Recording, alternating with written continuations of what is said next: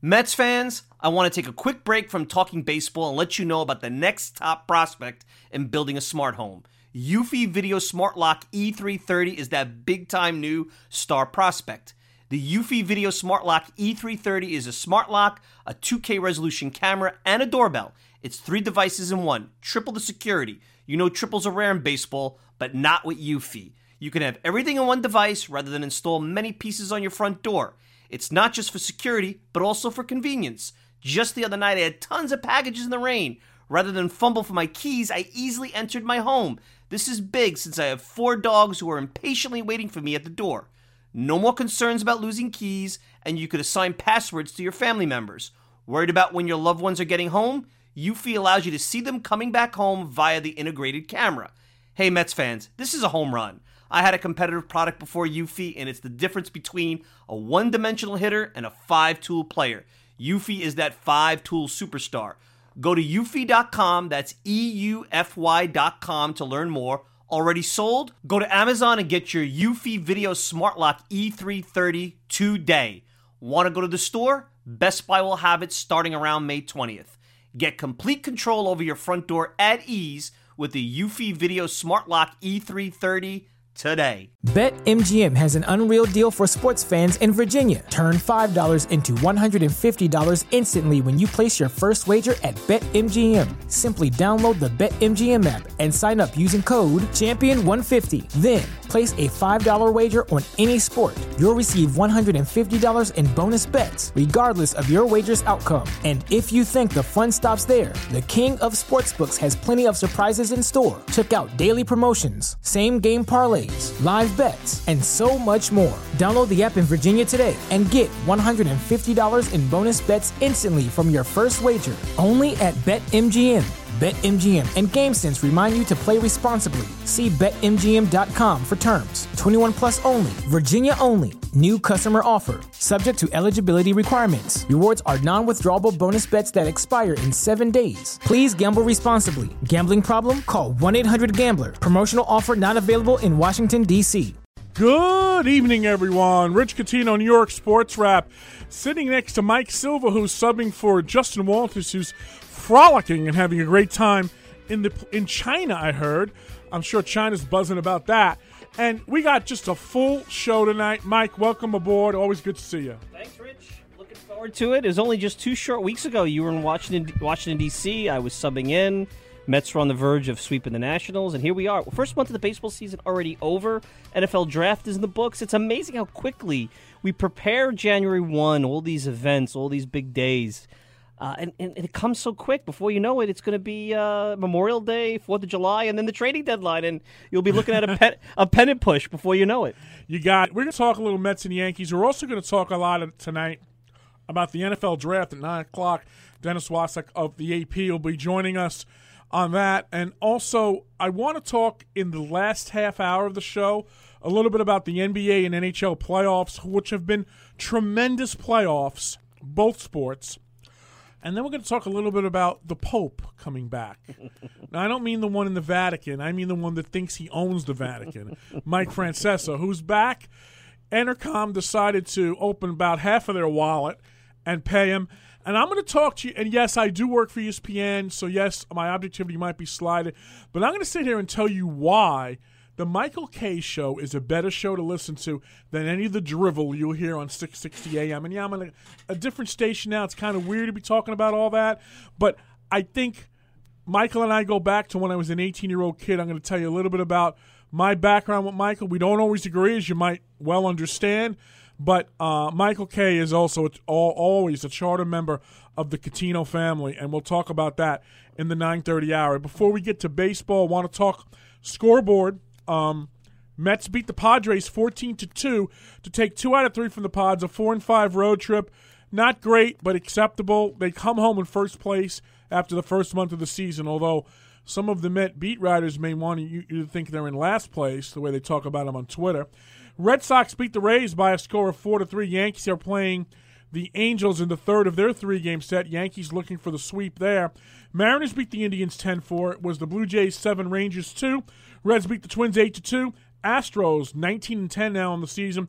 They beat the A's 8-4. Royals over the White Sox by a score of 5-4. Orioles beat the Tigers 5-3. Dodgers can't get out of their own way. They lose another one. This one to the Giants 4-2. Marlins shut out the Rockies 3-0. Nats finally got a win over the Diamondbacks. I think I saw the stat where the Nats are now 4-9 at home. Of course, the Mets contributed to those 9 losses, but nonetheless, not where the Nats wanted to be. I believe 7 back in the loss column of the Mets as we speak. So definitely not where they wanted to be after the first month of the season, but lots of injuries for the Nats as well. Braves beat the Phillies 10-1, so the Braves took 2 out of 3 from the Phillies. Both of them are a game and a half behind the Mets right now. Pirates shut out the Cardinals 5-0. Cardinals won 2 out of 3 from the Mets, Mike, and then the Pirates smoked them in a weekend series. That shows you how quickly it could turn in baseball. And maybe they should have really lost 2 out of 3 if you really think about it, but it has been weird. And let's really look at it. When I was here 2 weeks ago, everybody was freaked out. The Yankees had just lost, 3 of 4 to the Orioles. The Orioles have proven since then to be a really bad baseball team, at least from the pitching side. The Mets were in the midst of a big series win against the Nats. And now they're 17-9, and things have leveled out a little bit. They started out 12-2. Since then, they've been 5-7. I think this is a team that's somewhere down the middle. But think about this, and this is what nobody's really talking about. And this is not a Pollyannish take, because I saw some of the debate going on Twitter. No Anthony Swarzak. That's been a big part of the bullpen that pretty much has been out all season. He was there for the first couple of games. Jay Bruce, Yoenis Cespedes, and Michael Conforto have not hit yet. Right. Yoenis Cespedes has an OPS going in today's game below 700. Adrian Gonzalez has nearly not hit yet. Really, in the lineup, you've had a little bit of Todd Frazier, and you've had Asdrubal Cabrera really carrying the offense. The catching situation is in disarray because who could have predicted that both catchers within 24 hours, one would go out for the year, the other would break his hand. I think he'll be back in a couple of weeks, but now you got to get him rebooted and reset and all that other things and what have you. And let's face it, outside of Syndergaard and DeGrom, and even those guys, more Syndergaard and DeGrom, have not been until recently themselves, you've had an ERA out of the other starters of over 6. So this is a team that's been 17-9 with 2 offensive players, with a bullpen that is probably a little overworked but has really performed well and been managed well, I think, by Mickey Callaway, which was a big complaint I had for the Terry Collins era. And a starting rotation that is really not performing much different than a year ago. Because a year ago they were bad, but they had no DeGrom. They had DeGrom and no Syndergaard. Now they have DeGrom being DeGrom. Syndergaard is in the rotation. That we knew he'd be good, and everyone else is performing the same poor results that you saw a year ago. So 17-9 with all that is pretty good, and they probably should be 19-7 because they blew a couple of games of the road trip, and the 3 games they've blown the last 2 weeks are probably going to be the 3 worst losses they have all year, you would hope, assuming that they don't have another 3 losses like they had the last couple of weeks. So, everyone's acting like it's been peaches and cream. It really hasn't been for the Mets. Well, it's funny because when the Mets lost that first one in the Nationals where they had the big lead and blew it in that 8th inning, I heard everyone in the press corps walking down saying, that's it. The Nationals are going to turn it around now. Well, what have the Nationals done since that game? They lost the game the next night to the Mets. Then they went on a homestand in which they went to Los Angeles, and they lost 2 out of 3 to the Dodgers. And then they went to San Francisco, lost 2 out of 3 to San Francisco. And now they came home and lost 2 out of 3 to the Diamondbacks. So, I love when people kind of point to things and say it's going to change everything. And then, like, a week later, they say, oh, I didn't really mean that. But the bottom line with the Mets is they're 8 games over 500. And you want to be a 90-win team in this sport, in a 6-month season, you have to average 3 games over 500 a month. And I think what the 11-1 start did for the Mets, it gave them a little bit of a cushion. And they've used up some of that cushion, but they're coming home now. They're going to play 3 with the Braves, 3 with the Rockies. Then they go on the road.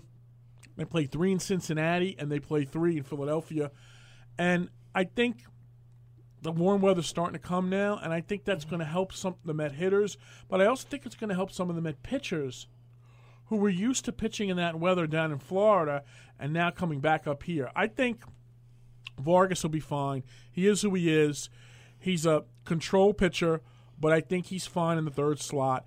And I think the guy that has shown me the most other than of the 3 others is Wheeler. Wheeler's shown me the most. Now, he still only goes 5 or 6 innings. He still throws a lot of pitches.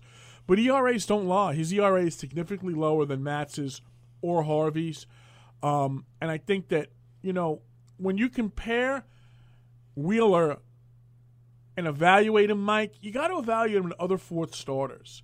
And I look at the Nationals, I say the Nationals have Scherzer, and they have, obviously, Strasburg at the top of the rotation. Right. Gio's solid, and I have to say you give him an edge over Vargas. But fourth and fifth starters in this sport, you're lucky if they give you a 4.5 ERA or lower. And that's really what you got to hope to get from your fourth and fifth starters. I think what's going to plague these guys, that's Matz, Wheeler, and now Harvey going forward, is expectations. Expectations are preconceived disappointments. Right now, when these guys are all in the minor leagues, all coming through the system, DeGrom wasn't supposed to be the best one. And heck, when Syndergaard was drafted, I don't think Syndergaard was supposed to be anywhere near what he was, or else Toronto probably would have traded him. Whereas Wheeler was. And I was always skeptical because of the delivery, and I said he's going to have Tommy John surgery. He had that inverted V and all that other stuff, and he did. And he's not efficient with his pitches, and he's hard to watch sometimes. He's got a little of that Sid Fernandez in him. You know when Sid used to go, 3-2, 3-2. Al Leiter at times, early in his career, and then later in his career was a little like that too. Yep. Very tough to watch. But at the end of the day, if guys like Matz, and Matz to me, it's all between the ears. You saw Mickey Callaway talk about it. He's got to slow the game down. He's got to let little dribblers and errors not get to him. Those two guys, if they can just go out and give you 6 innings, 2 to 3 runs, I think once the offense is stabilized, let's assume that Yoenis Cespedes is going to be okay with his thumb injury. And I think this offense will score about 4.5 runs a game, which should be enough to win on most days. It's not going to be an offense that is going to come at you every inning, but it's going to be an offense that I think can put up a 3 or 4 spot and then, maybe level it out with a runner or two here or there. And I think that annoys the fans because it's hard to watch. I mean, it's not – the way they're built is – really good bullpen, starters outside of DeGrom, Syndergaard getting you to the 6th inning, offense that's going to put up a 3 spot and hopefully add on a run. That's not sexy. That's not the Yankees. That may not be even the Nationals when everybody comes back and is healthy. But it's a way to win. It's not much different in some ways. The way that they've been winning with not as good an offense is how they did in 2006. A lot of bullpen, not a great starting rotation, put up just enough runs to win the ball game. So. And, when you look at the Mets' schedule thus far, they've played 6 games with the Nationals, 6 with the Cardinals, and 3 with the Brewers. That's 15 games. And I think it's safe to say that many of the, quote, experts in our sport pick them to be more legitimate playoff teams than the Mets. And the Mets in that 15-game stretch have gone 9-6 against those teams, and could have been even better if they would have won that 5th game, gotten that 5-1 against the Nats instead of 4-2, and likewise with the Cardinals. I think that speaks a lot to it. And, me and one of the beat writers had a little tete-a-tete. Yeah, you and Matty. Tonight. You and Matt Ehall, too. Matt has come on my podcast, very statistically inclined. And look, there was a lot of interesting stuff. You were talking more about the fact that wins in one-run games shows a lot about a team. I think you're right. It shows they have a deep bullpen. Because when you get to the 3rd or 4th arm in other teams' bullpens, that's usually a shaky guy. Mets, it's still a pretty solid guy at this point. Yep. It shows you that a team could stay in a ball game. They could grind out at-bats and things like that. But the run differential also is something because you could point to history. And historically, teams that have the Mets who coming in today were like +1 or +2, those are about 500 teams. Now, they just went a +12 today. Right. That +12 counts as 1. In Pythagorean win-loss run differential, it probably is a lot more than 1 win. Right. So I get that. I think this is a 90-win team if they're healthy. And is that enough to win the division? I don't know right now. The Nats have a lot of catching up to do, and they can. I mean, they don't have Murphy, they haven't have Eaton. When those guys come back, but let's also remember, Daniel Murphy's coming back, and nobody's talking about it, from a pretty serious microfracture surgery is not an oil change. That's pretty serious. And I think his range is going to be hampered right now. And I don't know how good of a defensive player it is. Personally, I think Murph going forward is a first baseman. And I would love to see the Mets maybe look at signing him as a first baseman this offseason. That's down the road and what have you. Adam Eaton has been just injured all the time. He's a really good player. And I think he can make that lineup go. But the Nats just seem off. Yeah, that bullpen isn't that great either. That's the other thing. It isn't. And when I see that bullpen, And you would think Madsen, Kinsler's not my type of reliever. Too much contact. Way too much Kinsler contact. to me is Dave Smith. That's what what I you think of when I said it on Twitter the other day. The Mets used to pound Dave Smith. But that bullpen, I mean, I think Doolittle's fine to close. But Yes. other than that, Madsen, I mean, he's good, but you got to. And Kinsler to me is the guy that is kerosene on a fire at that point. absolutely. And Solis is actually an interesting arm. He's actually, I think, an upgrade over Oliver Perez over there. he is. And I look at the Met bullpen, and I think once Swarzak comes back, the Met bullpen's better than the Nationals bullpen. And it's very deep. Now, the interesting thing, and you'll see it this week, how serious are the Braves? How serious are the Phillies over the next 2 weeks? Are they? There's a lot of teams that play well April, May, and June and fade out. If you go back to 2010, 2011, 2012, the Mets had some good first halves. Yep, they did. And they faded out. And those were teams, maybe not 2010, but 2011, 2012, that weren't ownership at that point going through the financial situation wasn't willing to invest in. Sandy Alderson felt that the upside of investing in those teams didn't make sense. It was more about rebuilding and getting what they could for Beltran and Dickey. And turns out they're reaping the benefits of that now with a team that potentially has higher upside. But let's see if the Phillies and the Braves have that stick-to-itiveness, if that's actually a word. Where are they going to be a month from now, 2 weeks from now? Braves' first test is coming to Citi Field. They're going to face DeGrom and Syndergaard. Let's see what you got now. Yeah, absolutely. And I think the Phillies, money-wise, I think are more apt to do it than the Braves. The Phillies showed in the offseason they were willing to spend money. So it all depends with these teams, though, how much of their young prospects they would want to give up to get a player that I think will put them over the top. And I don't think teams are going to decide on that till mid to late June as they approach the All-Star game. But I think when I look at the Mets in this division, and I said at the start of the year, I thought the Nationals and the Mets were neck-and-neck teams, and I still think it's going to be a neck-and-neck Met-National National League Eastern Division pennant race, but I do think the Mets will come out on top because I think the Mets have overall more balance than the Nationals have. Even though the Nationals have the better everyday lineup when they're healthy, I think the Mets have more balance throughout their team, and I think they're better than the Nationals. I really do. And I think Paul Sewald is going to be an interesting arm out of that bullpen. Paul Sewald has been an interesting arm in this organization for a while. This is a guy that easily could have been picked up a year ago in the Rule 5 draft. And he had great minor league numbers. And our friend Michael Mayer from Metsmerized Online, he's been on your show. I've had him on. We were talking about him when he was in AA, AAA, and I saw the K rate, and I'm like, something's not right. Why is he not on the 40-man roster? It makes you wonder, is it just inflated because minor league numbers? And then he came up last year, and he was more of a guy against righties. Mm-hmm. Terry Collins let him take a beating on a couple outings that I think inflated his ERA and his numbers. But he's the kind of guy, when Callaway talked about the Andrew Miller type going multiple innings, he's shown that ability to do that. And today, I know it was a 9-2 game. The fact that he got out of that second and third no-out situation, it wouldn't have mattered giving up a run or two there, but it showed a lot. He's a guy, and he was able to save this bullpen a couple times with multi-inning performances. I think he's going to be a big part of that bullpen. The other flip side is I really don't think the Matt Harvey situation is going to work out in the bullpen. I don't think it's the bullpen or the starting rotation that's the issue. He had thoracic outlet syndrome. Forget about Harvey's arrogance, Harvey's guts, Harvey's toughness. There is questions on a lot of those things. Go to the list of pitchers who have had thoracic outlet syndrome. The guy on Friday, Clayton Richard, was one of those guys. Doesn't pitch the same anymore. He's a location guy. Yeah. He's a guy that has to be pinpoint control. I don't know if Harvey, who right today, if I'm correct on the scoreboard, is a 5-mile-an-hour difference between the fastball and the change. I don't think Harvey has it. That's not enough. Pedro Martinez couldn't throw 98 anymore when he came to the Mets. He could throw 92 to 93, maybe 95. But his changeup was 77, 78. His control was pinpoint, his location. Harvey doesn't have all that. And I don't know at his age, at his career arc, if that just comes like this.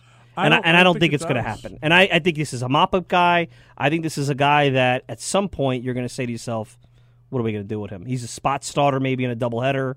He's a guy that forget the Dark Knight. You're not going to get 6 innings, 3 runs against a good lineup out of Matt Harvey. You're not. I'm just sorry. I totally agree, and I think, these things never end well, and I wouldn't be surprised to see the Mets a month from now say to Matt Harvey, we're going to send you down to the minors, and he refuses, and they'll have to DFA him. And that I don't see that as something that is totally unlikely right now. Not out of the question. And I said, and Steve Phillips talked about this because one of the first things that came to my mind, I heard Steve Phillips talk about it on MLB Network Radio. He sent Bobby Jones down, and Bobby Jones in 2000 came back. The following year, they did the same thing with Steve Traxel. Steve Traxel came back better than before. And Phillips said that Traxel actually threw his fit when they first mentioned it to him. They had just signed him as a free agent. It was interestingly enough, the story he gave us is he went home, and he was ticked off, and his wife was like, "What are you ticked off about? You're bad." And it was like almost his wife convincing him, say, "Hey, you better start to recalibrate what you're talking about." Went down to AAA at that time, Norfolk Tides. See, here with the Mets, and they won't have this corrected until next year, going to Vegas, I don't think is going to help anybody. It's the Pacific Coast League. I don't think you're going to get a true read, and I know everything is about process. I think you need to go down there, be in an environment, if you're Matt Harvey, where the results matter, but the stress isn't there, and maybe the confidence comes back. Just an environment. Wins and losses don't matter really for the Las Vegas 51s. No, they don't. They don't. I mean, I know that the Las Vegas 51s fan base probably cares, but I personally, up here in New York, we don't. It was always funny. I remember going down to Binghamton in 2008 to watch a ball game, and the fans, they were rooting against the Mets because they were mad because the Mets had brought up Daniel Murphy, and they needed him for the stretch drive in the Eastern League and stuff like that. So the fans, they're looking at it a little differently. It is, and I think that one of the things that the Mets have to figure out is, when Matt Harvey, and listen, I try to be understanding because he's gone through a multitude of surgeries, but he would have been much better off doing what he did the second game he pitched, in which he talked to the media and reserved no comment for the questions he didn't want to answer, rather than just blowing them off and then the next day getting very terse about it. That's not going to help you. And believe me, I'm no guy that stands, I'm always the guy that stands behind the player when it comes to the media, but you're not going to win with the media, and just face it, spend 5 minutes, and say no comments if you want, but there's no reason to get terse about it. I think, and I don't know if part of Boris's enterprise there is media trading, I'm sure it is. I would just, and I sit there and I think how I would handle it. Easy for me to sit there and look at it, but there's a lot of silly questions. I mean, just forget the questions that you experience post-game in the Met locker room or the Yankee locker room if you're covering the Yankees. The NBA playoffs, that podium, I'm just sitting there going, oh, my God. And some of them are from foreign correspondents that, are just doing their job out there. But if you think it's a silly question or if it's something that's repetitious, just look at the report and say, I don't know, man. I've said this, what do you want me to say? Like, if he's out of answers, just say, I don't know. I know that that's humbling. I don't know. I mean, it's pretty simple. He throws 92 to 94 miles an hour max, even in the bullpen coming in for one inning. And his changeup is about 5 miles an hour difference. He has no bite on his slider. He has no movement on his fastball. Forget the name. Forget the name on the chest or the back. Not the chest, the back. Who's going to throw a 92 mile an hour straight fastball and a slider with no bite and a changeup with 5 mile an hour difference and be effective? Nobody. Neil Ramirez last year, the guy who threw 1,000 miles an hour, he couldn't locate, couldn't get things done. He was out of here pretty quick. You can't compete that way on the mound. It doesn't matter who you are. And the concerning thing is that the bullpen stint, two things. One, you haven't seen an uptick in velocity. So it tells you that physically he can't do it. Two, he said on Friday, well, I wasn't really prepared to come in on such short notice. Well, dude, that's the bullpen. Yeah. Now, I will throw it on Callaway and say, okay, are you guys, Island and Callaway, and I have confidence that they are. How are you kind of, I'm going to use the word training him on this because maybe that's part of it. Now, he is an adult. He is a big leaguer that's been in this league 6 or 7 years. It's kind of his job to figure it out. But think back. It's not easy. Think back to 1990 when Ron Darling and Bobby Ojeda were doing that flip-flop. Yeah. It wasn't easy for them. They weren't happy having to do it. Nobody's happy about going to the bullpen when you've been not only a starter, you were the starter in the All-Star game. You were up there in the first 40, 50 starts of your career with Seaver, with Gooden, with guys who were the pantheon. Now you're, maybe going to become a setup guy, maybe, if you perform. And it's a big difference. I don't think it's going to happen. I don't think at this point there's anything that tells me that Matt Harvey's physically able to, forget mentally, physically able to overcome this. And I don't think the mental part he's even wrapped his head around. So forget about it. If you have those two, you have a recipe for disaster. You really do, and I think that the Mets are going to need at some point to move on from Matt Harvey, and that's a tough one because, as you said, he he was the Dark Knight, and now he's just a dark cloud. And I think that, one of the things that as a manager and a general manager you have to worry about, Mike, is you don't want his bravado and his, well, I'm a starting pitcher. And then you got people like Brandon Nimmo and Juan Lagares who aren't getting a lot of playing time because there just isn't enough playing time for them and performing at a high level. And you got this guy saying, well, I'm a starting pitcher. None of the Mets that I know of have said anything, even off the record to me, about Matt Harvey saying that. But I will say this, that inwardly they would have to be inhuman not to feel like, well, where's this guy coming from? We got guys on this team that are performing well and can't get playing time. And I think that, it'd be like if Jose Reyes came out and said it right now. Jose Reyes hasn't said anything like remotely that. Even Adrian Gonzalez, I'm sure he wasn't happy that he sat Friday and Saturday, but that's his role now. And today he performs, and he comes in, and he's accepted where he is at this point in his career. Now, a lot easier to do that when you're going to make your $23+ billion, whatever you do here doesn't matter. But listen, that's a prideful guy. That was a guy who was the best first baseman in baseball at some point. Yep. Was involved in a big trade, was a big acquisition for the Red Sox, a big story when he got traded to the Dodgers with Beckett and guys like that. So, this whole team, and I said this a couple of weeks ago on the podcast, and Brandon Nimmo kind of epitomizes that. They go out there, they accept their role. Think about what Mickey Callaway said when they sent Brandon Nimmo down because of the shuttle, because he had options to bring up an arm. He's never had a player take it so well. And basically Nimmo says, well, I can't worry about what I can't control. He can't control that. All he can control is his at-bat when he's in. And that's where I think when you go back to your dialogue with Matty Holt or anybody when to talk about this team, if this team continues under Mickey Callaway, under Dave Allen, just focus on the process, focus on what they can control. It's not always going to look pretty. It's not always going to be easy. But I think when the sauce comes out, I think they'll be okay shape. Again, nothing has shown after the first month that they're not a 90 to 92 win team that could compete for a playoff spot. Is that enough to win the division? I don't know yet. So far, it looks like the win total is coming down a little bit. We'll see if the Braves and Phillies can keep up at their pace. Absolutely. And if you want to talk about it, the phone number to call is 631-955-5400. That's 631-955-5400. And, we're going to probably talk more about the Yankees in the 9:30 half hour. And things I've been hearing from Yankee fans that I had to, put a Q-tip in my ear to see if, my ears were waxed up when I heard this one. That they actually think Didi Gregorius is better than Derek Jeter. I've heard it from 6 different Yankee fans. And listen, Didi's having a great season. A great start to the season. He's a great guy. He's a 5-tool player. I think he can be a leader on the team. But let's just simmer down on the a little over-index. I'm looking at Gregorius' numbers right now. And listen, this has been a great move by Brian Cashman. Kudos to him for seeing a guy who, when he acquired him, was already 25 years old. So he wasn't really young, 22, 23 years old. Has morphed into a player that has better plate discipline, certainly has power. But, hitting with an OPS of 1.251, an OPS plus of 230. OPS plus of 230 is Babe Ruth, Barry Bonds. He's not going to continue at that pace. If he does, and look, I've had a lot of questions about Aaron Judge. But, we'll talk more about that at 9:30. I know we're going to get into the Yankees then. Definitely, we'll talk more about the Yankees then. But right at the 9 o'clock hour, we're going to talk the NFL draft. Dennis Wasik of the AP will be calling us. He'll talk about the Jets and the Giants and their picks, whether their picks were good, whether they weren't, where these teams stand, where the needs still are for these teams.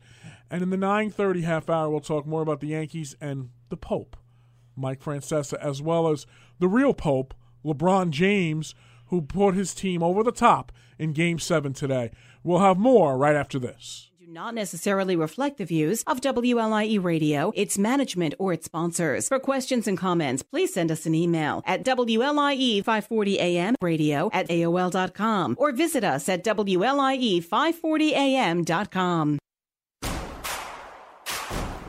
Cap off a weekend of watching sports by talking about it with Mark Rosenman and AJ Carter on Sports Talk New York. All the intelligent conversation, insightful interviews, and just plain fun are now right here on WLIE 540 AM from 7 to 8:30 Sunday nights. Visit their website, www.sportstalknylive.com, for previews of upcoming guests. Visit their Facebook page to win prizes. That's Sports Talk New York, Sunday nights from 7 to 8:30 on WLIE 540 AM. This is Higher Ground with Pastor Gary Grant and First Lady Grant, inviting you to tune in with us on WLIE 540 AM and online at WLIE540am.com every Saturday from 8 p.m. to 9 p.m. as we expound the gospel of grace. We're also here to pray for you. Remember, God is still blessing in this season.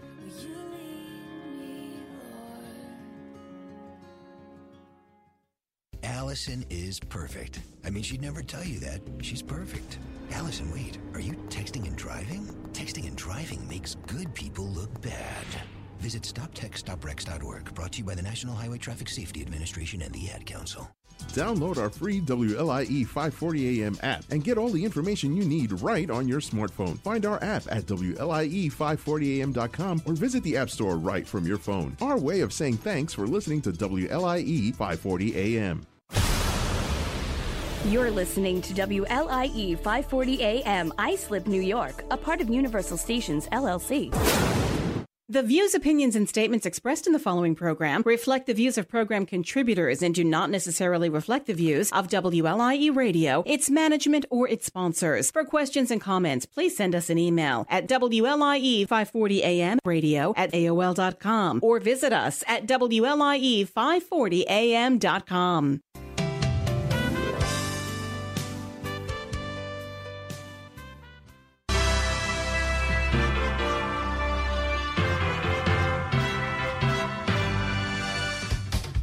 We are back on New York Sports Wrap. Rich Cattina along with Mike Silva subbing in for Justin Walters.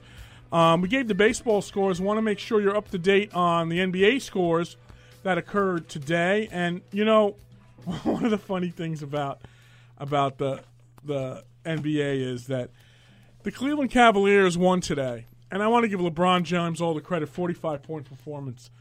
But I think it would be important to give an assist to the officials today because there was no way they were going to let the Indiana Pacers get to the free throw line when they needed to. Forget fouls, muggings in the area, all kinds of things. Cavaliers won it 105-101. They win the series 4-3. The Eastern Conference is now set, and I think it's two pretty good series. The Sixers will play the Celtics. It reminds me of the old days of Julius Erving and Larry Bird. And Cleveland will play Toronto. Toronto is the team I picked to come out of the East, and I still think they will. Houston beat Utah 110-96. Rockets lead that series 1-0. And, of course, New Orleans Golden State is the other half of that matchup. In the NHL, the Washington Capitals finally won a game where they were leading. They win it 4-1 over the Penguins. That series now tied at 1 apiece. Predators and the Jets tonight. It is 1-0 Predators late first. The Jets lead that series 1-0. And, of course, the NHL also is going to have the San Jose Vegas is tied at 1. That's a super series between two really good teams. And Boston and Tampa with the Bruins up 1-0. We have Dennis Wasik on the phone from the AP. We want to talk about the NFL draft. And Dennis, the first question I have for you is how much sleep have you gotten in the last week? Rich, is the draft still going on? I mean, it just goes on and on and on. It really, you know what? Really does. Now we're finally going to be able to get a couple hours at least. That's good. And the phone number, if you want to talk NFL draft, is 631-955-5400. 631-955-5400. And Dennis, you know, Mike Silva and I, the first question we have for you is, you heard my mock draft last week, and I assured Giant fans that they were going to take the running back, and I think they did the absolute correct thing because I think he is a game-changing guy that will help the Giants. Yeah, I agree. I mean, you know, I think what rubs some people the wrong way is that Gettleman kind of, you know, shooed away questions about whether there were, you know, he was listening to possible trade talk. You know, he said he knew this was the kid he wanted, this was the guy he wanted. The offers weren't anything other than, whatever he said, a bag of donuts and this and that. But you know what? If you look at this, they're committed to Eli. They are. They are clearly committed to Eli Manning, to be their quarterback for this year, probably next year.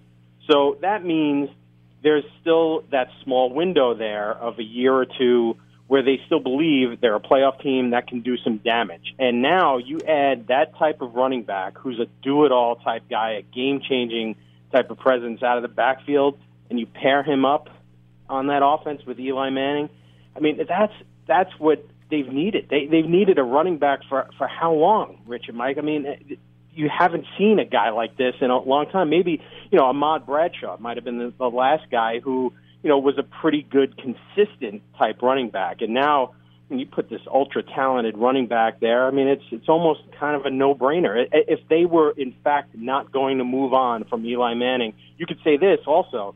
Well, what if he isn't good this year or, the following season? Well, every year we see quarterbacks rise to the top of the draft class and the draft crop. So, there will be options. And if the Giants struggle this year, they will be in a position to get a decent quarterback in the first round. Dennis Waszek on Twitter at DWaz73 if you guys want to follow him. Great follow. Dennis, I think what's agitating a lot of the New York media because of the fact that the Giants didn't take a quarterback is there's a disconnect. Dave Gettleman doesn't come across to me as a GM that's rebuilding. He's retooling the roster, but he's not rebuilding. I think they wanted a rebuild because the Giants were so awful. They had the number 2 pick in the draft. I mean, they still have Odell Beckham. They still have Eli Manning, whether you like him. I know a lot of this always talk about how good he is. Guy's got a couple of Super Bowls. Now you have a running back that probably won't have the same hard transition into the pro game that a Darnold will have. To me, this also talks about Davis Webb and the kid from Richmond they drafted. Maybe he likes Davis Webb. There's not a lot of talk about that. They're not going to commit to anything. They're not going to gush over him.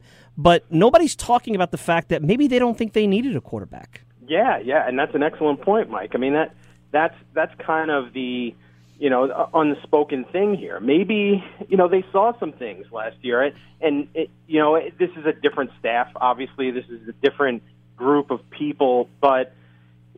A lot of these guys, they saw film. They've seen film. They were parts of other staffs that were scouting players. They know what Davis Webb, was in college and the potential. So, maybe they see something. And maybe also with these quarterbacks here, where in this draft, they didn't think that it was as big a priority at this point in time for this franchise to get a quarterback who maybe they kind of measured, in their analysis, somewhat close. All 4 guys that everyone was talking about, and there wasn't an overwhelming, unanimous guy for them. So they thought, you know what, we're going to get what we think is the best player in this draft, and we're going to put him on this offense, and then we're going to get a quarterback in the later rounds who, we think is pretty good, and he's like that next tier of guys, Kyle Lauletta, and, we'll see. Maybe Davis Webb will show something. But clearly, Mike, like you said, this is not a rebuild. This is not what the Jets have kind of been doing. That, like, the Giants still believe, I think, that they have pieces in place to get to the playoffs and, this year. I think they do. And, the other thing, Dennis, when we talk about the following pick, the Jets taking Sam Darnold with the 3rd pick, the USC quarterback. And, it's funny because as I'm watching the drafts, and I wanted Baker Mayfield for the Jets. So when that pick went, I said, okay, it's going to come down to Darnold or Allen as the quarterback. I really thought Rosen was going to go out of the top 10. I said it last week, and he almost did. He almost made it right out of the top 10, if not for the Cardinal trade. But one of my feelings on Darnold is he's a little mechanical in the way he quarterbacks. And that could play well in the NFL if you're with the right offensive game plan. But I think he needs to polish that a little bit, and I think that contributed to the turnovers that he had. He sometimes holds on to the ball a little too long. I know when I say that, Jet fans are going to get Ken O'Brien nightmares when I say that. But I do think that he has skill. I do think he's led a team. That Rose Bowl a couple years ago was such an impressive performance by him as a young quarterback. To me, Allen and Darnold were close. Which one would you have taken?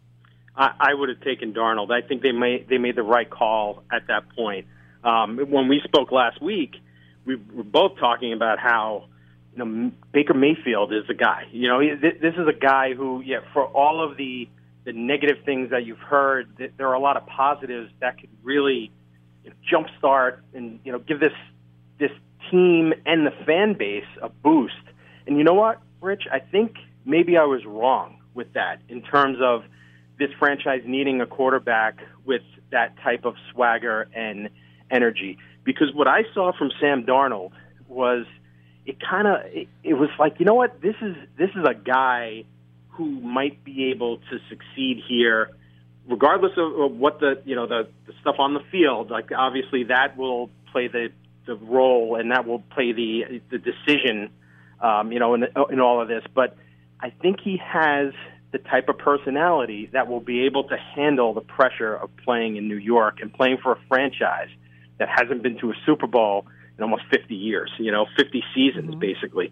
And I like that demeanor. I like his quiet confidence. I like the fact that he knows what he's getting into. He's played in a big market. I mean, let's face it. USC has been a pro team in Southern California for forever.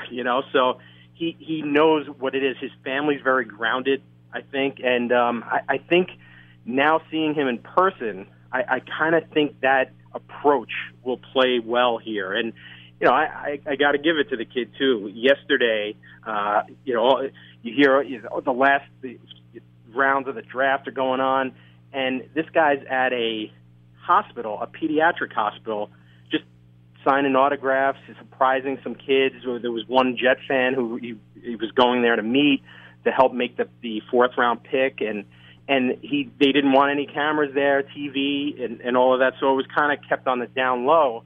AP had a photographer there, and it was just to see him there, and the fans went bananas over it. That's a kid that you're like, okay, you know what? 2 days after he got drafted, he's already doing the right thing. You know what, though, guys?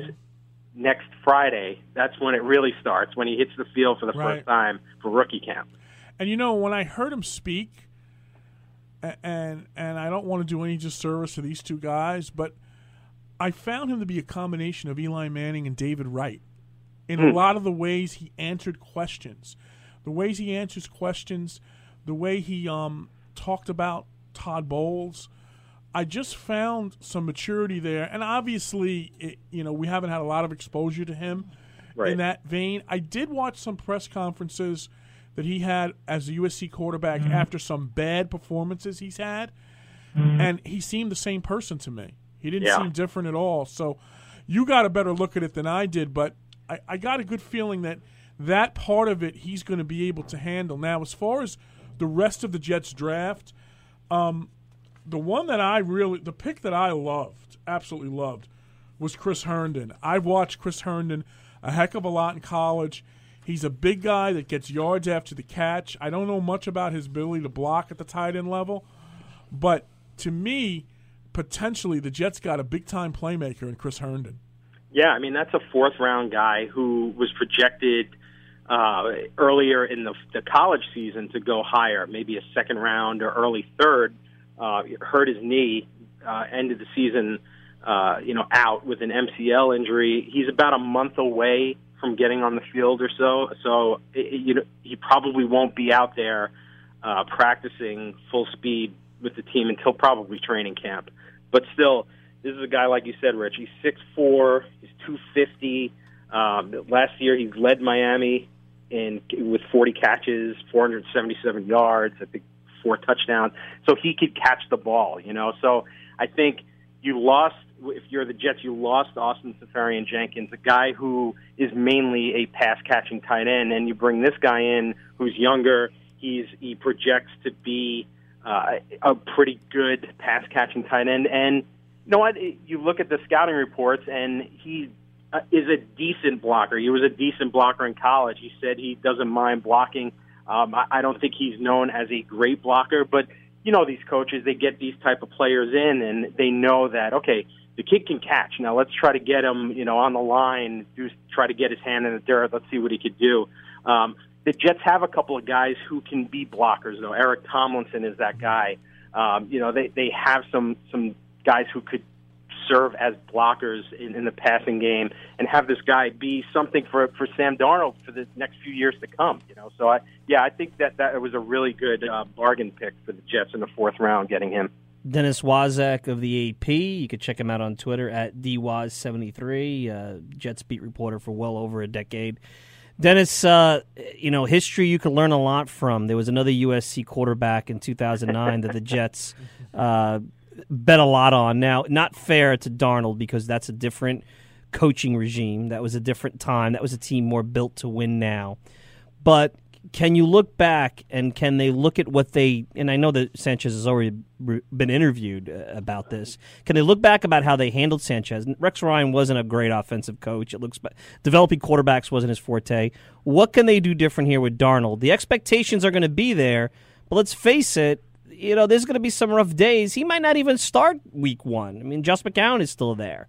So if you had to look back at what they did with Sanchez, is there any parallels? Is there anything the Jets could learn from that situation and not repeat with what really, listen, you wrote about this at the AP. If this is a bad pick, if this doesn't work out, this is going to set them back a long time. They put a lot of stake in this pick, in this quarterback. Sure, and I think that's why they really had to be sure. And I think he truly was their top guy at the top of their depth chart in terms of their draft chart, in terms of quarterbacks. I think a lot of that has to do with the kid's mental makeup. And I think Darnold is just like I was saying before, kind of he fits here in that sense. Now, one of the things, if you think back to when Sanchez was here, I think the Jets had they had Kellen Clemens and they had a kid named Brett Ratliff. I'm pretty sure those were the quarterbacks in camp at the time, and it was just one of those things where it was like, well, we need somebody, we need a boost, we need something here. So when they drafted Sanchez, there really was no doubt that he was going to be the starter, unless he was completely terrible in training camp. He would be the starting quarterback for this team as a rookie week 1.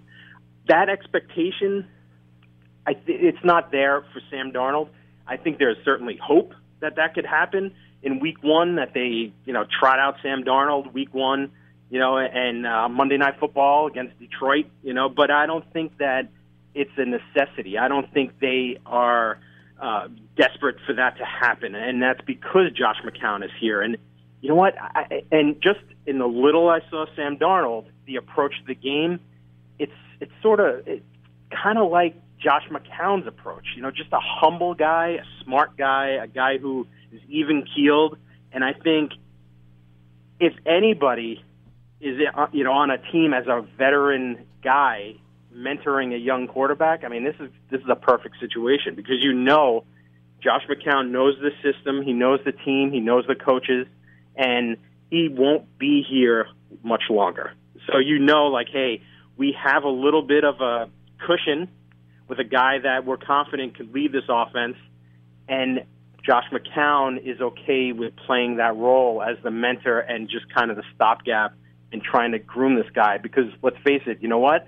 Josh McCown, 2-3 years from now, he will be in the NFL, but as a coach. And I think this is a great opportunity for him to kind of impart all the knowledge that he's learned over 15 years playing in this league. And I think what's going to happen is it'll come down to Darnold and McCown in the offseason. I mean, they also have Bridgewater as well, but he's still coming off that injury. We'll see what happens there. I think that those two guys, though, one of those two will be the starter, and it'll probably be McCown. But I wouldn't be shocked if 6-7 games into the season, Sam Darnold is the guy. And talk a little bit about one other pick the Jets made, which is their final pick of the draft, and I watched a little of him in Virginia State. Trenton Canyon, the running back, and I don't know about you, how you feel about this, Dennis, but what I saw of him, I think he can fit very well into the Jets' offensive game plan, and that he is another one of those kind of change of pace backs, which the Jets look like they're going to have 2 or 3 running backs sharing the load, but I'm not convinced Trenton Cannon won't be one of them. Yeah, I know that they. I'll preface this by saying that was the one pick I said, let me look at this guy, because I had never really, in all honesty, seen the guy play. And you see his highlights, and the guy is fast, and he's athletic, and he could return kicks and punts, and that's what they're going to use him for. In fact, the Jets sent Brant Boyer, the special teams coordinator, down for a private workout with him, and he loved the guy. And if you've seen the Jets' special teams over the last couple of years, one thing they've lacked is that explosive presence in the return game. They haven't had a consistent returner for years now. So this is a guy who, he's 5'11", 185, he's strong, he's fast, he's athletic. I think that's the one guy that, if I'm a Jets fan, that guy excites me, because, like you said, not only can he help the special teams in the return game, but you might throw him in the backfield and have him, take a short pass and try to, a guy like Tariq Cohen with Chicago. That's kind of what they did. And all of a sudden he came out of nowhere, and it was like, whoa, this guy is something. So I think that's the thing. I think there's a little bit of a logjam in terms of carries, with Bilal Powell, Isaiah Crowell. They also have Thomas Rawls and Elijah McGuire. So it'll be interesting to see how that all plays out. But I think this kid will stick, and he'll have a role for as long as the NFL keeps the kick and punt returns in the game. Dennis, it sounds like that's one of the picks that you not many people are talking about on the Jets side, and they should be talking a little bit more about. On the Giants side, give me a player or two that is not getting the pub, because obviously Barkley's going to be the guy that everyone's going to talk about. But the Giants had an interesting draft, and some think a really solid draft. What are some of the other names that fans should be looking at and talking about as they look back now and wrap up the last few days? I mean, I didn't really follow closely because I was so embedded with the Jets, but I like the idea that they went after the quarterback from Richmond. I like that they have another guy in there who's young, that they can develop and have potentially somebody in the pipeline with Davis Webb, with Kyle Lauletta. But you know what? I think Lorenzo Carter, the guy that they had in the later rounds, it might have been a third or fourth round. I think that pick was pretty good. That's a linebacker. This pick has also gotten some talk, but in round 2, getting Will Hernandez was tremendous, for this team. And I know Gettleman loved that pick. That the fact that this guy was still there in the second round, I think that's a big time pick. I mean, if you look at all these picks, the defensive tackle B.J. Hill that they got, and they got another defensive lineman, McIntosh. I think the Giants had a really solid pick with draft with picks who could really help the roster.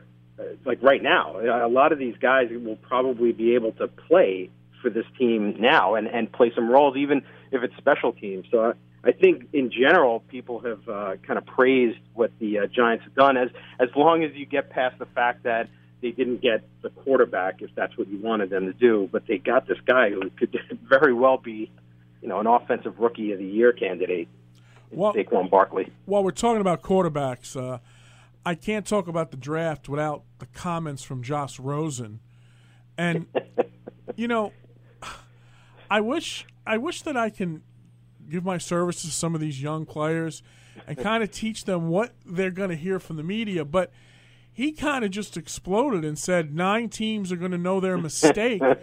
And what I would have told him, I would have said to him, your first comment should be, I want to thank the Arizona Cardinals for trading picks and moving up to get me. It shows a lot of confidence in me. This guy is going to have a problem. Even though, people say Arizona is not as tough in the media as New York, the NFL is the NFL. And, and after the game, you're going to get tough questions from everyone because, the ESPN analysts of the world, they travel all over the country. They don't concentrate on New York, Chicago, and New England. They go all over the country. And this guy's going to have to learn. And I can see it now, Dennis, the first time he throws a ball and maybe it goes off Larry Fitzgerald's hands into a defensive back's hands, he's going to say, well, Fitzgerald should have had his hand on the ball, should have caught it. I could see it coming from a mile away, and this guy's got to go to some charm school before he starts throwing the ball for the Arizona Cardinals. That's the thing, though, about him. I think, this is who he is, and take it or leave it, and that's how he approaches it, And I think the more I heard from all four of the guys, meaning Rosen and Allen and Mayfield and Darnold, Rosen was the one who kind of scared me in terms of the off-the-field attitude, and he's already had the questions about does he love the game, is this what he wants to do, but, this just defiant type approach, you just see, it invokes memories of guys who were like that, guys like Ryan Leaf, who struggled. He was like a great college player and number one pick, and then that kind of thing. And he couldn't get his attitude and temper in check. And I think Rosen is just extremely confident.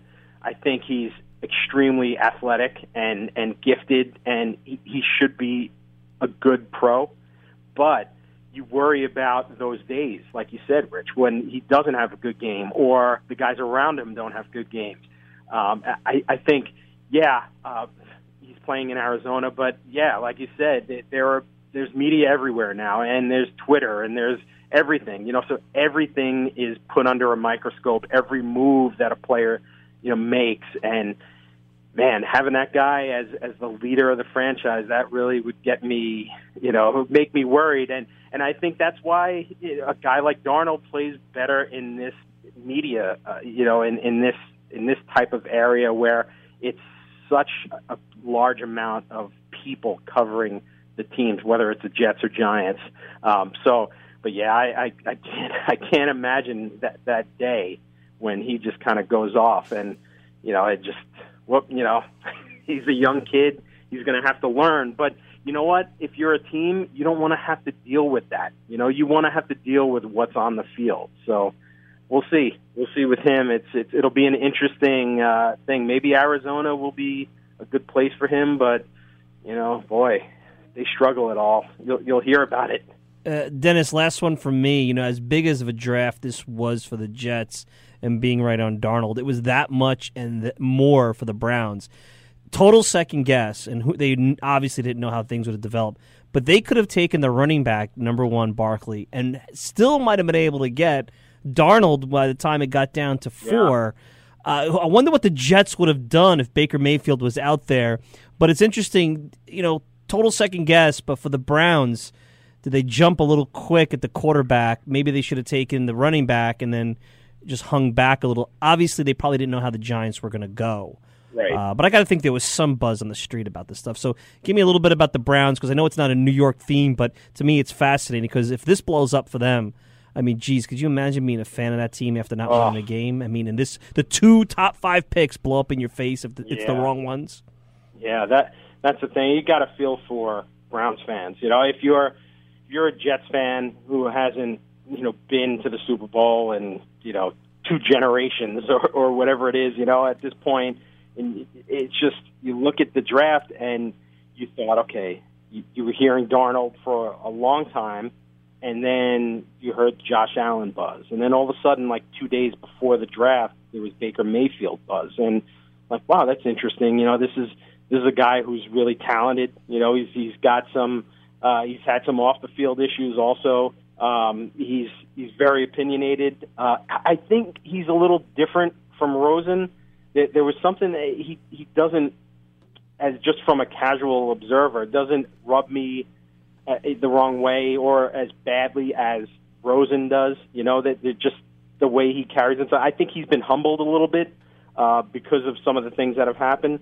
But the number one pick, I mean, that's a gamble, because he's a guy who needs certain things around him, I think. But you know what? The Browns have done a good job putting some guys there on that team with Landry, and and they still have the other guy, the other receiver who just came back last year. I think we'll see with that pick. The one I was surprised about was number 4, because I thought, okay, they'll get a quarterback, whoever it may be, and in this case Mayfield, and at 4, they'll take Chubb. And now they have, 2 guys on the defensive ends there after taking the guy from last year, having 2 ends there and having your quarterback of the future. Instead, they went with Denzel Ward from Ohio State, a cornerback, and I think that was what kind of set some Browns fans off. So now you've got kind of a wild card at number 1 in Mayfield, and then a cornerback who's got to be an elite shutdown guy for that number 4 pick, to be a success.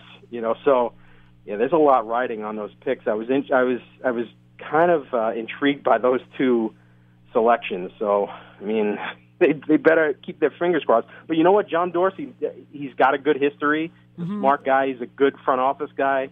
So we'll see. But, you gotta feel for the Browns fans because there's still a lot of uncertainty there. There really is. And Dennis, we could talk about this draft all night. Unfortunately, we got in the 9:30 a half hour. Listen in, because we're going to talk about the Pope, Mike Francesa, a little bit. And we're also going to talk about the NBA and the NHL as well as the Yankees. And, Dennis, great last 2 weeks you've been on the show. You've brought a lot to the table. I really appreciate it. And you are a regular guest on this show from here on in, that's for sure. Thanks for Sounds the time, good. buddy. Hey, you got it, Rich and Mike. Take care, man. Take care, Dennis. Always a good listen, Dennis. Had him on a number of times. Always does good. great work at the AP. And a lot of fascinating storylines coming out of this, but I think the biggest one is and I always say this, the disconnect between the media and the front office. And Dave Gettleman does not care what the media thinks, doesn't care that Mike Lupica doesn't like the pick. And here's the thing, the reason why they're there and you and I are here, there is a reason. And we could have opinions and we could think we know, but we're not in the NFL front office. And to me, to say with absolute that the Giants made a mistake, it's a very foolish take. And I saw a lot of those takes throughout the last couple of days. And you know what? It goes back to the whole tanking thing. It's the Giants were bad not because they were purposefully tanking. They just got bad because they didn't have an offensive line. And things just went south. And when things went south, it spiraled out. They don't believe they're rebuilding. They want to get whatever they can get out of the last years of Eli, and maybe they can get something out of the quarterbacks they have now. Who knows? And kind of rebuild on the fly. They have an elite wide receiver. They now have an elite running back, and it's a lot easier to transition a running back from college into the NFL than a quarterback. I mean, Darnold's going to take a couple of years unless he's special. Maybe he's special in Week 8, Rich, you're here, sitting here later this year, Week 8, talking about, I can't believe that the Jets finally got it right for the first time in 30, 40 years. Well, that's a little unfair to do. And I talked about this on ESPN this week. A little unfair. I hear people say, well, the Jets haven't had a quarterback since Joe Namath. Kenny O'Brien was pretty good. Well, and Vinny Testaverde was good for a couple of years. Let's back it up for a minute. And Chad Pennington wasn't bad either. Ken O'Brien was a Pro Bowl quarterback. Right. He made the Pro Bowl. He gets overlooked. Ken O'Brien handled Dan Marino as much as Dan Marino handled him. And Ken O'Brien was not afraid of getting hit before he threw a ball. And, Chad Pennington was an underrated quarterback. Those Jets teams were just a little bit short in that sense. But, Chad Pennington beat the tar out of Peyton Manning in a home playoff game. People forget about that, right? And I'll even throw into the mix Vinny Testaverde. Curtis Martin had a lot to do with a lot of that, but still, Vinny Testaverde had a great season with the career Jets year when he was Bill Parcells was the coach, and might have had another one if he didn't get hurt. So, I love Jet fans, but their always me thing gets old because with the Jets, if you look at the Jets in the last, say, 20 years, they probably made the playoffs close to double digits, maybe 8, 9 times in those 20 years, and have the Browns done that? Have the Lions done that? Have the Bengals done that? It goes back to everybody wants to have the Patriots run. Everybody wants to have a Yankees run, a Red Sox run. And, geez, there's no doubt as a Mets fan I'd love to have that. The Jets would love to have, even what the Giants have done. But, those are, sometimes you got to look and say, what are the experiences that they've had? They've had some good playoff runs. They've had some really good coaches.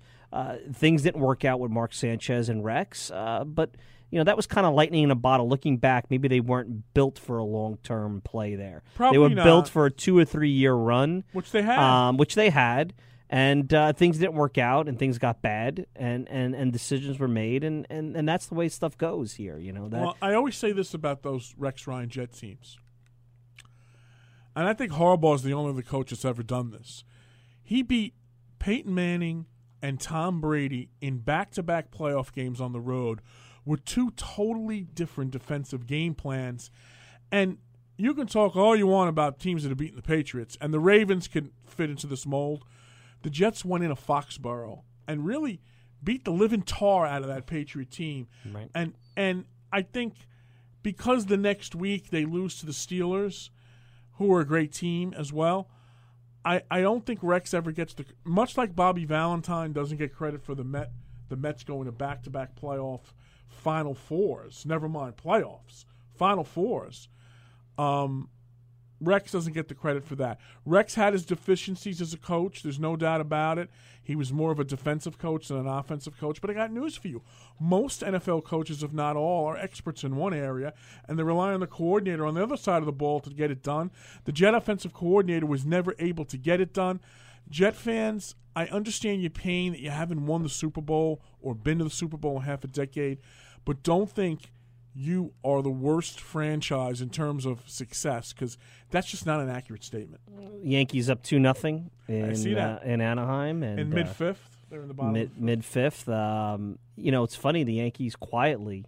There hasn't been, all the fanfare throughout the offseason, and there was a little bit of, I guess, concern after they lost 3 or 4 to the Orioles, and Stanton's horrible homestand and his historic strikeout rate that gets played more than with Cespedes, who's been striking out nearly as much as Stanton. Quietly, they're 17-9. The Red Sox have cooled off a little bit. Yes, they have. It looks like that American League East, the Blue Jays might be sneaking in as kind of the third team, but the American League East might actually have a 2-team race, and a really good 2-team race between the Red Sox and the Yankees. I think the Yankees, to me, are going to score plenty of runs. I think the bullpen is going to be fine because it was, even though they gave up some runs earlier in the season, I don't think you're going to have concerns there. It's really going to come down to them is the starting pitching. It really is. It really is. It has not been great. Tanaka, I've never been a huge Tanaka guy. I think he's good, but I think he's as liable to blow up as anybody, although he's pitched big in the playoffs. Severino certainly has been as good as advertised. He's probably been their Matt Harvey, if you want to talk about it. But Jordan Montgomery, solid player, not spectacular, but 6 innings, 3-run guy. The real key is, can Sabathia at his age continue to pitch and be almost like their Andy Pettitte? And, what the hell is up with Sonny Gray? Who was the guy they bought to come in to be that controllable young pitcher. They didn't pay for Jarrett Cole. They paid for Sonny Gray to a certain degree, and he's just been awful. And brutal. And if you really look at Sonny Gray's numbers, and that's why it was surprising, and I kind of agree with Yankees fans, and nobody knows what truly the package for Jarrett Cole was. But if you look at Sonny Gray, he was a solid pitcher, but he was coming off a bad 2016, and you had to wonder if that, and I know he pitched well for the Yankees when he came over, but he didn't pitch great in the playoffs. And you have to. And they didn't use him a lot in the play. They skipped him in starts. The Yankees kind of knew something was amiss. And listen, this comes down to all the bouquets Brian Cashman got at the trading deadline. Now, my question is this: yeah, you would have gone over the cap with this, but how does Brian Cashman not get any heat for letting Justin Verlander go to the Astros, and then that being the difference in how you don't get to a World Series? And I think that it's the first time I can ever remember the Yankees worrying about money and not getting the better player.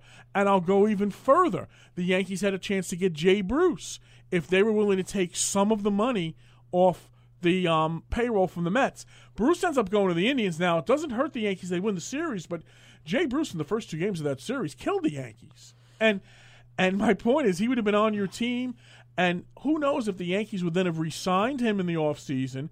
And then maybe everything changed, and maybe the Yankees didn't sign Stanton. They kept Jay Bruce, and then maybe went out and got a Yu Darvish for the rotation. I think the bouquets we gave Brian Cashman came very, very before they should have come. And I got some questions because in Brian Cashman's career, Mike, he has not been a great judge of pitching. CC Sabathia is really the only pitcher that worked out. Randy Johnson didn't work out. Kevin Brown didn't work out.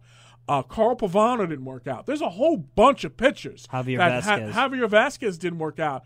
And my point is, he lucked out with Sabathia because Sabathia was just a great pitcher at the time. But my point is, when the Yankees go to get everyday players, they usually hit the mark. But when they go to get pitchers, they usually don't. With Verlander, and when you look at the numbers in Detroit last year, and I understand Detroit was a bad team, but Verlander is hitting his mid-30s. He was still very good. But the jump he made going from Detroit to a contender, it's almost like he kicked it into that whatever juice is left. And you look at his numbers this year, he kicked it into another gear. And sometimes that's hard to judge. That's where I'll defend Cashman. You don't know what you're going to get when someone hits mid-30s. Was he the guy with an ERA plus of 120, which is good, but I don't know what they'd have to give the Yankees. Because, look, I don't think Detroit was all of a sudden going to hand him over to the Yankees, just like Detroit didn't hand Cespedes over to the Mets. The Mets had to feel some pain by giving up Fulmer. Same thing with Jarrett Cole. When you get out of that mid-range team, maybe a team that's kind of good but not really competing, Detroit clearly was, Pittsburgh fell into that, and you get put into a big-time situation, all of a sudden it's like there's like that next gear that comes into play. Sonny Gray came expensive, but maybe he was younger. Maybe they felt that gear would have came in for him, and it hasn't so far. Maybe, but I'll go to the same route a few years back when the Yankees decided to let Curtis Granderson go to the Mets, and they decided signing Beltran, which I think was fine, but they decide that Jacoby Ellsbury is going to be one of their core players. That was one of the worst, and I have to wonder how much ownership had that. Everybody treated Ellsbury like he was Carlos Beltran in his prime in 2004. Ellsbury never was that player. Ellsbury always was a league average to below league average hitter, decent defense. He was a component player. Best sales job that Scott Boras may have ever done was with Jacoby Ellsbury. I never felt that was a good contract, and they're paying for it. And you know what? If they fall short this year, it's possible that the lack of investment because they want to reboot the tax, the lack of investment because of that contract will come into play. And that was when they signed McCann, they signed Ellsbury, and they had so many holes at that point, and they had the need to show the fans, and this is where winning the offseason is always problematic, to show the fans that they were going to do something to pacify them. And by doing that, McCann obviously didn't hurt them because they were able to move on from there. Beltran didn't hurt them per se. They're actually able to move them. But Ellsbury is the contract that's hurting them right now because that money could be put to so much better use. It really could. And I think for the Yankees, Sonny Gray is a key to their season because I think they're going to have enough games, win enough games, the Yankees, to be a playoff team. But when you get into a playoff situation, when most teams have two pitchers they can throw at you, like, for example, the Mets would have Syndergaard and DeGrom in a short series they can throw at you. It's very difficult for any team. That's where, once you get into the tournament, that's why, all this about, fans getting crazy, run differential and everything. At this point, get into the tournament. It'd be better to get into the tournament as a division winner so you don't have to play that wild play-in game, but get into the tournament and all bets are off because, you know what? I think in a short series, you have Severino on the Yankees, but I'd rather have the 1-2 that the Mets have than Severino. Or even everyone else in the American League, Keuchel and Verlander. Very tough. The Indians have a 1-2. The Red Sox have a 1-2. Right. Every team. Can the Yankees go out and get that? Do. I don't know. I mean, and that we'll see how things develop and transpire as the year goes on. Where I would give Brian Cashman credit is, first of all, surviving in New York as long as he has. Yes. I mean, that's the first thing. The second thing is, and he's been on this. He wasn't able to do this when George was alive, and to a certain degree in the midst of A-Rod and Jeter in the core 4 or core 5, however you want to look at it, he wasn't able to do this. He's able to invest in the farm system and really do a rebuild. Now, he got lucky. The Andrew Miller and the Chapman moves yielded a lot of talent. He got really lucky on that because, truthfully, if it wasn't for the fact that the Cubs hadn't won in so long and that was the piece they needed and the town was thirsting for a championship, I don't know if other teams would have given as much for Chapman, knowing that he can walk. For the Cubs, they probably thought, and I don't know, well, maybe, we'll be able to re-sign him. They also used him as a guy that they had no regard for. They used him to burn him, and now not only did that work out, they got the talent. We'll see how Gleyber Torres works out. But the Yankees got him back, and he's still been pretty good despite the miles that are on him. So he's rebuilt the farm system. You look up and down this lineup, the Gregorius trade, Miguel Andujar, who is highly regarded. They let Todd Frazier walk for this kid. We'll see how that works out. These are young. That's the other thing. There's a lot of young players. I'm looking up and down the lineup. Gary Sanchez, Andujar, Torres. I know they'll probably import some veterans as the year goes on. Drury might come back. We'll see what they do in terms of complementing the roster. But there's a lot of youth there. And not every young team is going to come together and compete and execute in the big spot. Everyone talks about the 96 Yankees. Yeah, Jeter was a rookie, but you had tons of veterans on that team. Tons of veterans. O'Neill was already in his veteran times. Bernie Williams was not a young player at that point. Bernie Williams was up. Bernie Williams was part of the Yankees when they were bad. Paul O'Neill was old. Paul O'Neill was a little older. Posada kind of slid in after Girardi. So it's not the same parallel. This is truly a young team, and a team that experienced the innocent climb last year. But some of those guys are gone, and now you have players coming in that are experiencing this for the first time, and you don't have. Judge is a young player. He's never won anything, and he was not good in the playoffs last year. Yeah, maybe it was the shoulder and all that stuff. Giancarlo Stanton hasn't won anything. No, and so there's a lot. Yeah. This roster is a good roster. They have a lot to prove. They're off to a good start, and they're just going to hit enough where bad teams and bad bullpens can't compete with them. That's why they're going to win 95 games. They really are, and I had them actually at 99 is what I predicted them at the start of the season. We talked a lot about baseball. We talked a little about the NBA playoffs. I got to talk about the Francesa thing because this was all over the place this week. And, this has so many levels to it. This is a man who criticized years ago Marv Albert for taking time away from Iron Eagle years ago on his show, saying, how can you do that? You're an old guy. You're going to need one to step aside. This guy had a retirement tour better than Jordan had, basically.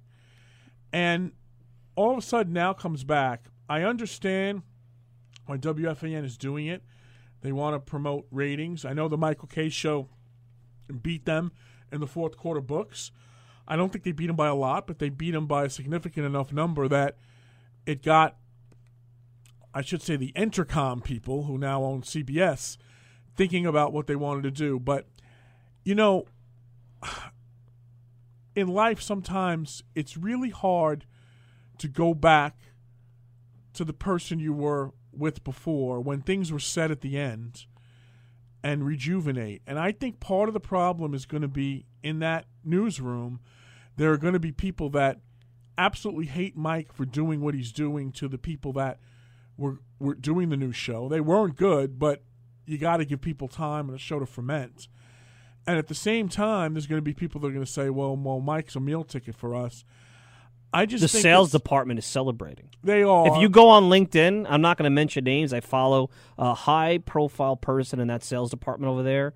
They're very happy. If you're a salesperson at Intercom now, you are hurting trying to make some commission with the ratings that you were trotting out or fearful of what was coming down the pike. I had sales departments in this industry. And what I would say to a salesperson who said that is, I guess we have to change your title from account executive to order taker. Right. Because that's a sales issue in every industry. You're supposed to be able to sell when it's difficult. Right. I'll use the Tom Hanks line in the baseball movie. It's supposed to be hard. If it wasn't hard, everyone else could do it. It's the hard that makes it great. And I say this to people that I worked with at ESPN as well. The Michael Kay show is a better listen than what Francesa will be. And the reason I say that is Michael Kay, for all of his bravado and all of the people say he's this and he's that, Michael Kay does listen to the callers. Michael Kay does let the callers have an opinion, even if it's not his own. I agree. Michael Kay treats the callers with respect. I feel like when I listen to Francesa, I'm being lectured. And I don't need to be lectured. I want to be entertained, but I also want my opinion to come out. And I still think to this day he needs a partner. Kim Jones would have been perfect for Mike Francesa to partner with because I think she would have reined him in, and I think she would have showed that there's a nice side to this business as well as a bad side to this business.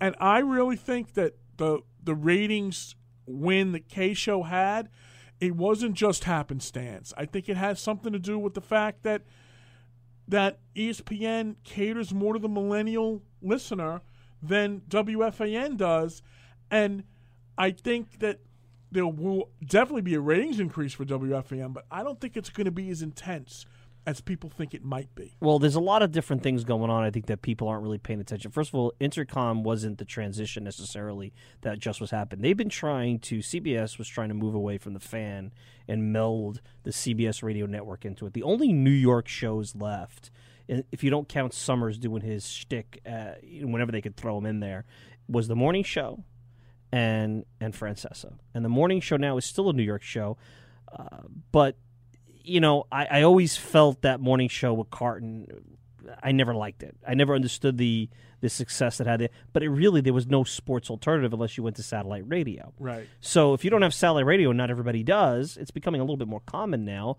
What are you going to listen to? Francesa was a New York show. Carlin, Maggie Gray, and Bart Scott were not really reeking of New York. And I think when I have issues with Kay and I have gone back and forth, and Michael is not a big fan of mine, so I'll put that out there. But my issues with Michael were more about,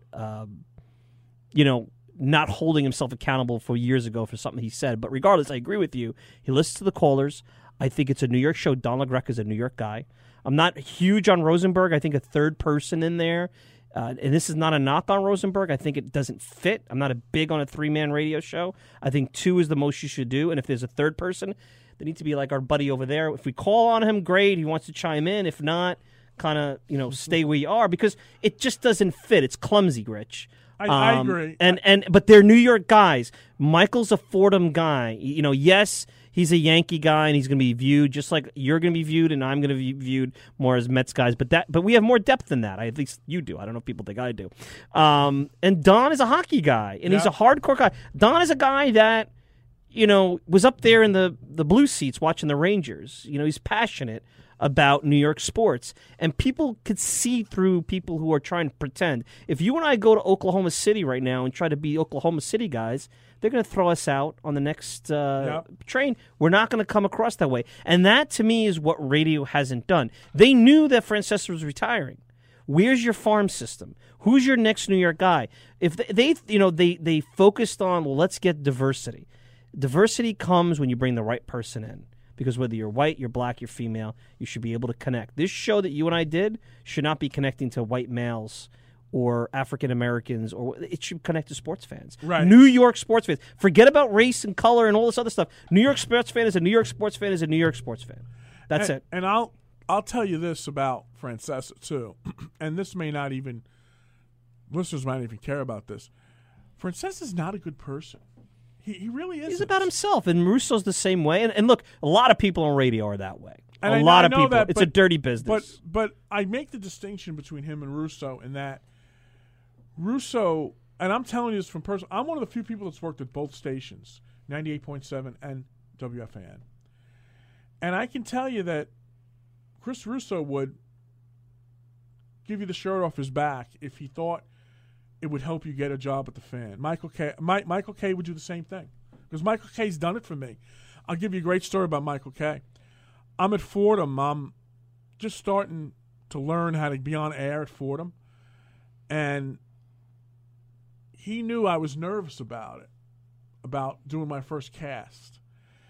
And so he didn't tell me until like 20 minutes before I was going to go on the air, and told me he had utmost confidence in me. Now, listening back to this thing, it's one of the worst casts I've ever done, and maybe that was ever been done in radio. But my point is, Michael Kay can see through the trees. He was saying, well, it may be a bad cast, but this guy's got something.